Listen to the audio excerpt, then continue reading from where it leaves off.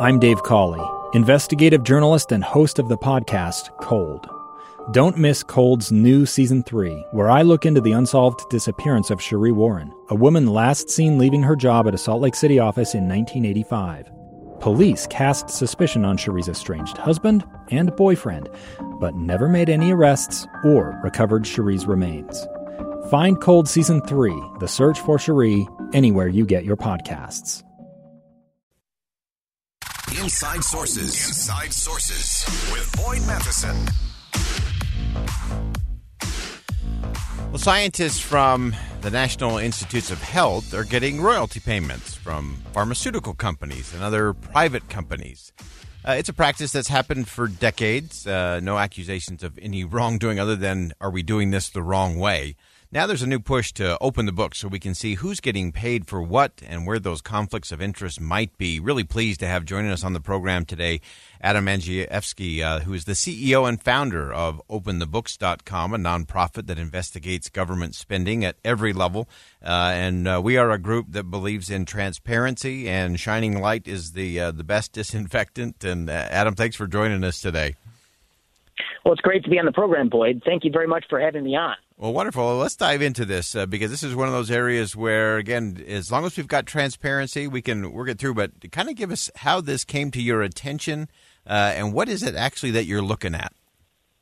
Well, we had noticed that all the way back in 2005, so 17 years ago, that's the last time there was transparency on the National Institutes of Health, NIH, on their royalty database. Here's what it is.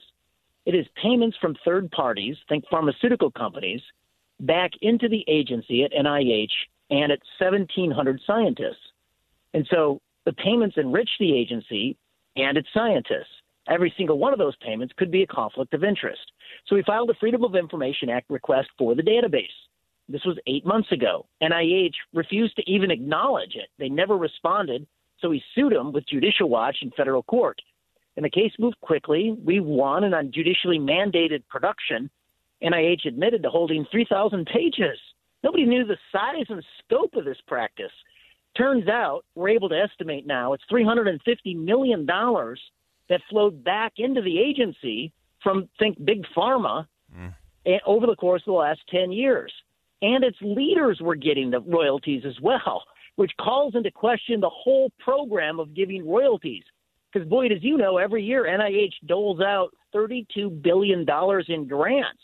That's taxpayer money to the entire industry. Now we know that every 10 years, hundreds of millions of dollars is flowing back the other way, enriching the scientists, its leadership, and NIH itself. So many thoughts. So as we look at this, and again, I think for the average listener, for most of us sitting here, that just doesn't sound right. That doesn't smell right. That doesn't taste right. Probably because it's not right. So how do we get to that kind of transparency where we can at least know, okay, this pharmaceutical company is giving royalties back to this person who works at the National Institute of Health. They maybe have a little bit of an incentive to, push that particular procedure or that particular remedy for something. How do we actually get to that point? So the only way to get to that point, Boyd, it's an excellent question, is quite simply to be able to follow the money. So I can tell you on top-line numbers that $350 million over 10 years was the gross amount of the royalty payments. But here's the thing. And I can also tell you that there's 1,700 scientists' names in the database.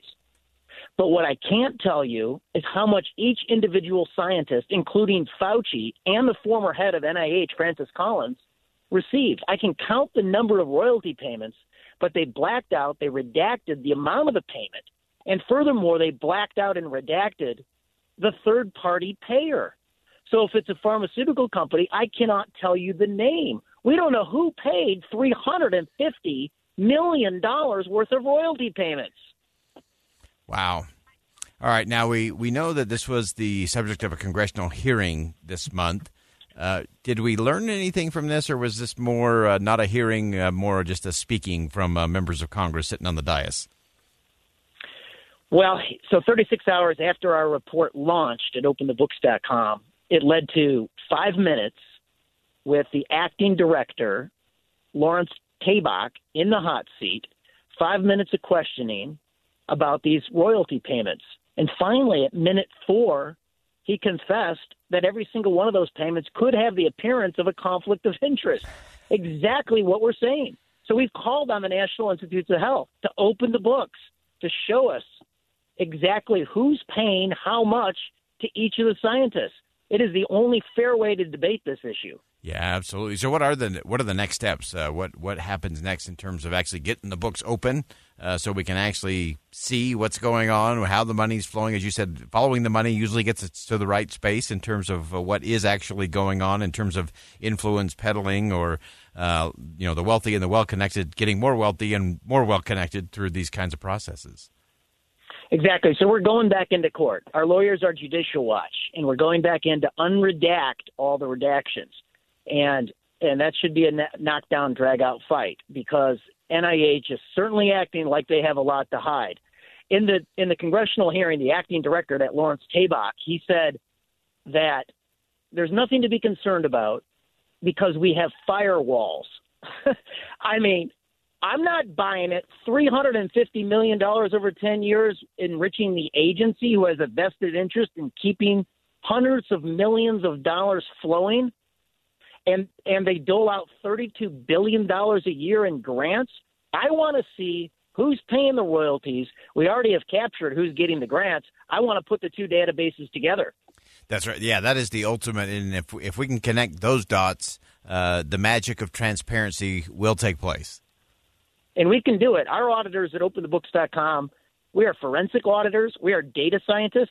Let me tell you, even to get the top-line numbers off of these horribly redacted production from the National Institutes of Health took our data scientists. If we didn't employ data scientists, I wouldn't even have this story for you here today, Boyd. Wow. That is just stunning. And again, this is one of those, we started the show today talking about trust in institutions of government. And this is one of those things that just undermines trust, where there just seems to be this kind of collusion. And again, we don't know who did what. Many of those should be, could be absolutely straight up right on, but we have to know. And in the absence of that trust continues to erode. Do you have time for an example? Please. Great. So back in 2005, as I mentioned, the Associated Press got the whole unredacted database so they could follow the money. And right off the top, they exposed a scandal. And it was Dr. Anthony Fauci. In 2005, they discovered he received $45,000 worth of royalty payments for an experimental AIDS drug, a drug that was funded with $36 million of U.S. taxpayer money. Fauci's the head of an institute at NIH. Obviously very powerful, can direct funding. His name's on the patent. He's receiving royalties as the U.S. taxpayer funded this thing for $36 million. And even after he was receiving royalties, taxpayer money continued to flow to continue to enhance the drug. So Fauci upfront admitted that it was a conflict of interest, and he said he would donate. Trust me, I'll donate the royalty payments to charity. That was the answer. Wow. That is stunning. And so where do we go from here? What should we be watching for in the coming months? So we were able to forecast $350 million over a 10-year period because NIH has produced only 1,200 pages out of the 3,000 pages. We're getting 300 a month. And on that basis, we're able to forecast the largesse. Every single month, we get new production, 300 new pages, and we're going to be able to expose a new investigation on that production every month. So stay tuned. These things, we've put together some of these preliminary numbers on what we can figure out. It is absolutely stunning what's going on in this program, and it's all funded by your tax dollars at NIH. It's a federal agency. They're running this program. It's absolutely stunning. Wow. Adam Andrzejewski is the CEO and founder of OpenTheBooks.com. This is an important conversation in transparency and what happens in this. Adam, we'll have you back as this continues to emerge, but thanks for joining us today and giving us the update. Thank you, Boyd.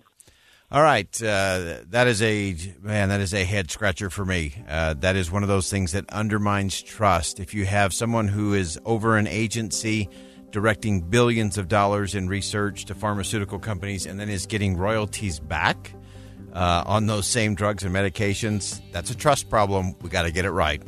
All right, we'll step aside for top of the hour news. Much more to come. Hour number 2 of Inside Sources coming up on KSL News Radio. Inside Sources. Inside Sources. Inside Sources. Where KSL offers Utah deeper insights on the news. Host Boyd Matheson divides rage from reason and elevates the conversation on issues crucial to our community. On KSL News Radio 102.7 FM and 1160 AM. Well, the headlines continue to suggest that you soon might be feeling a little more of a squeeze in your pocketbook, even more than we do now. A lot of talking heads say that the United States may be headed for a recession or even the stagflation. So what is that behind the headline? And what does it really mean for you and for the economy? Let's begin. Think you know the news of the day? Think again. Of course, there's a lot of conversations going on in terms of the state of the economy and what is going on, and we're really thrilled to have joining us for the first time on the program Dr. Thomas Hoenig, Distinguished Senior Fellow at the Mercatus Center at George Mason University, and of course, before that, he was the President and Chief Executive Officer of the Federal Reserve Bank of Kansas City. Dr. Hoenig, thanks so much for joining us today. Thank you. I'm glad to be with you today.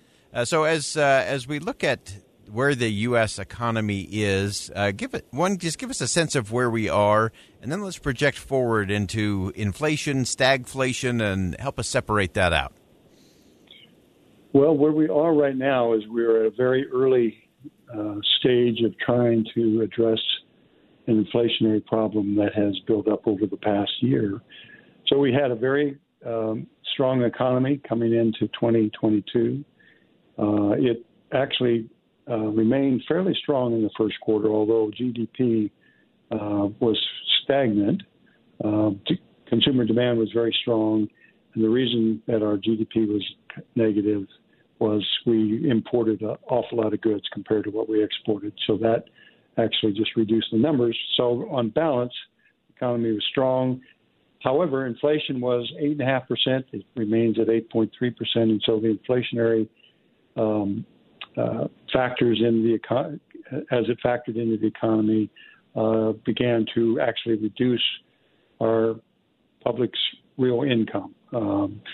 Inflation is 8%, wage increases are 5.5%, so you have a real reduction in real income. And as we go forward from here, as the Fed has announced, it's going to fight inflation now first and foremost. That means interest rates will be rising. It also will be shrinking its balance sheet. And this will very much slow the economy going forward. And the most important part of that is the Federal Reserve is just getting started with that. They've raised interest rates by 75 basis points. They've just started reducing their balance sheet and from $9 trillion to $45 billion less than $9 trillion. So they're only getting started in reducing their balance sheet.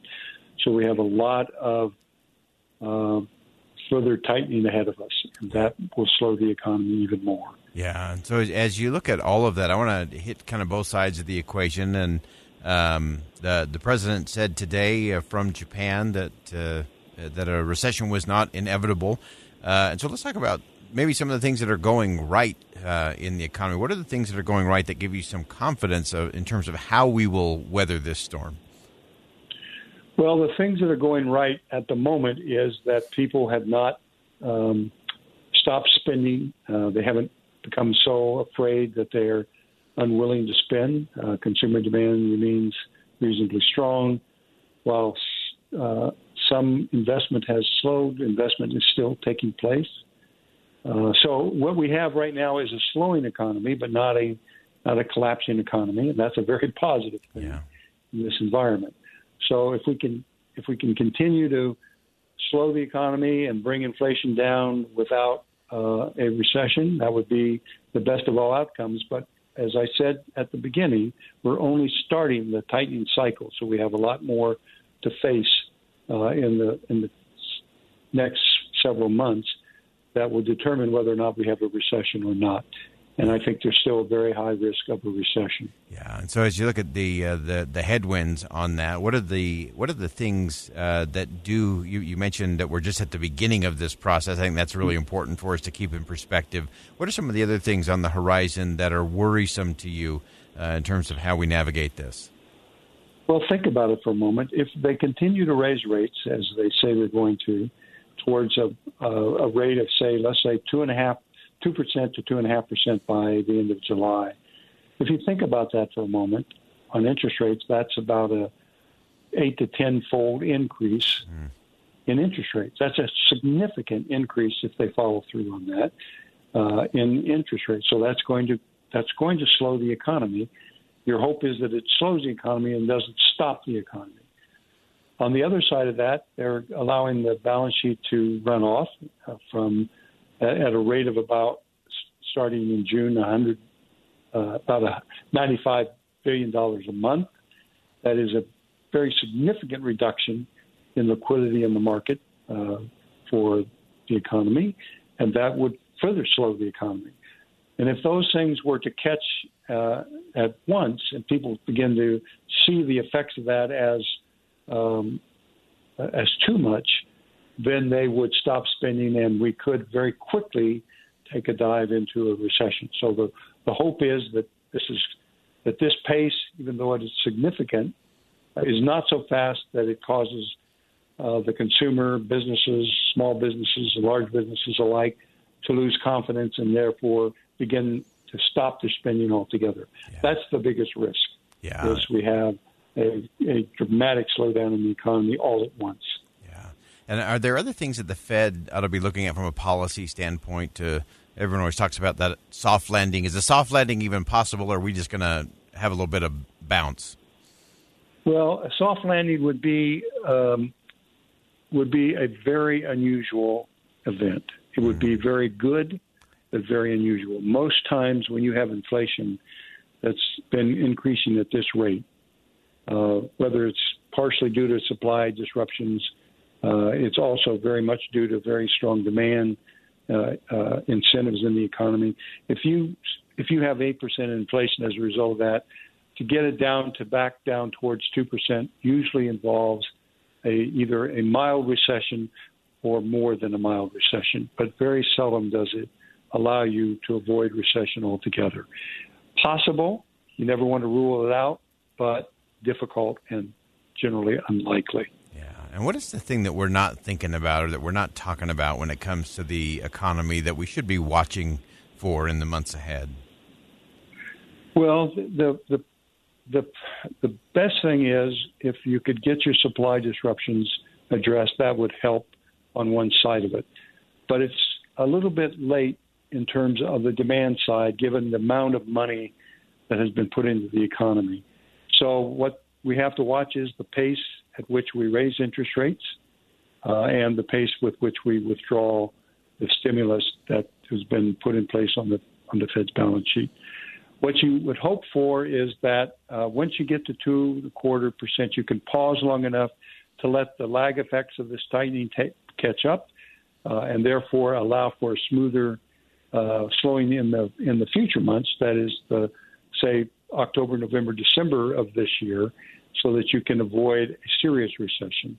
That's got to be the focus of the Fed and of the government as it plans for its next budget.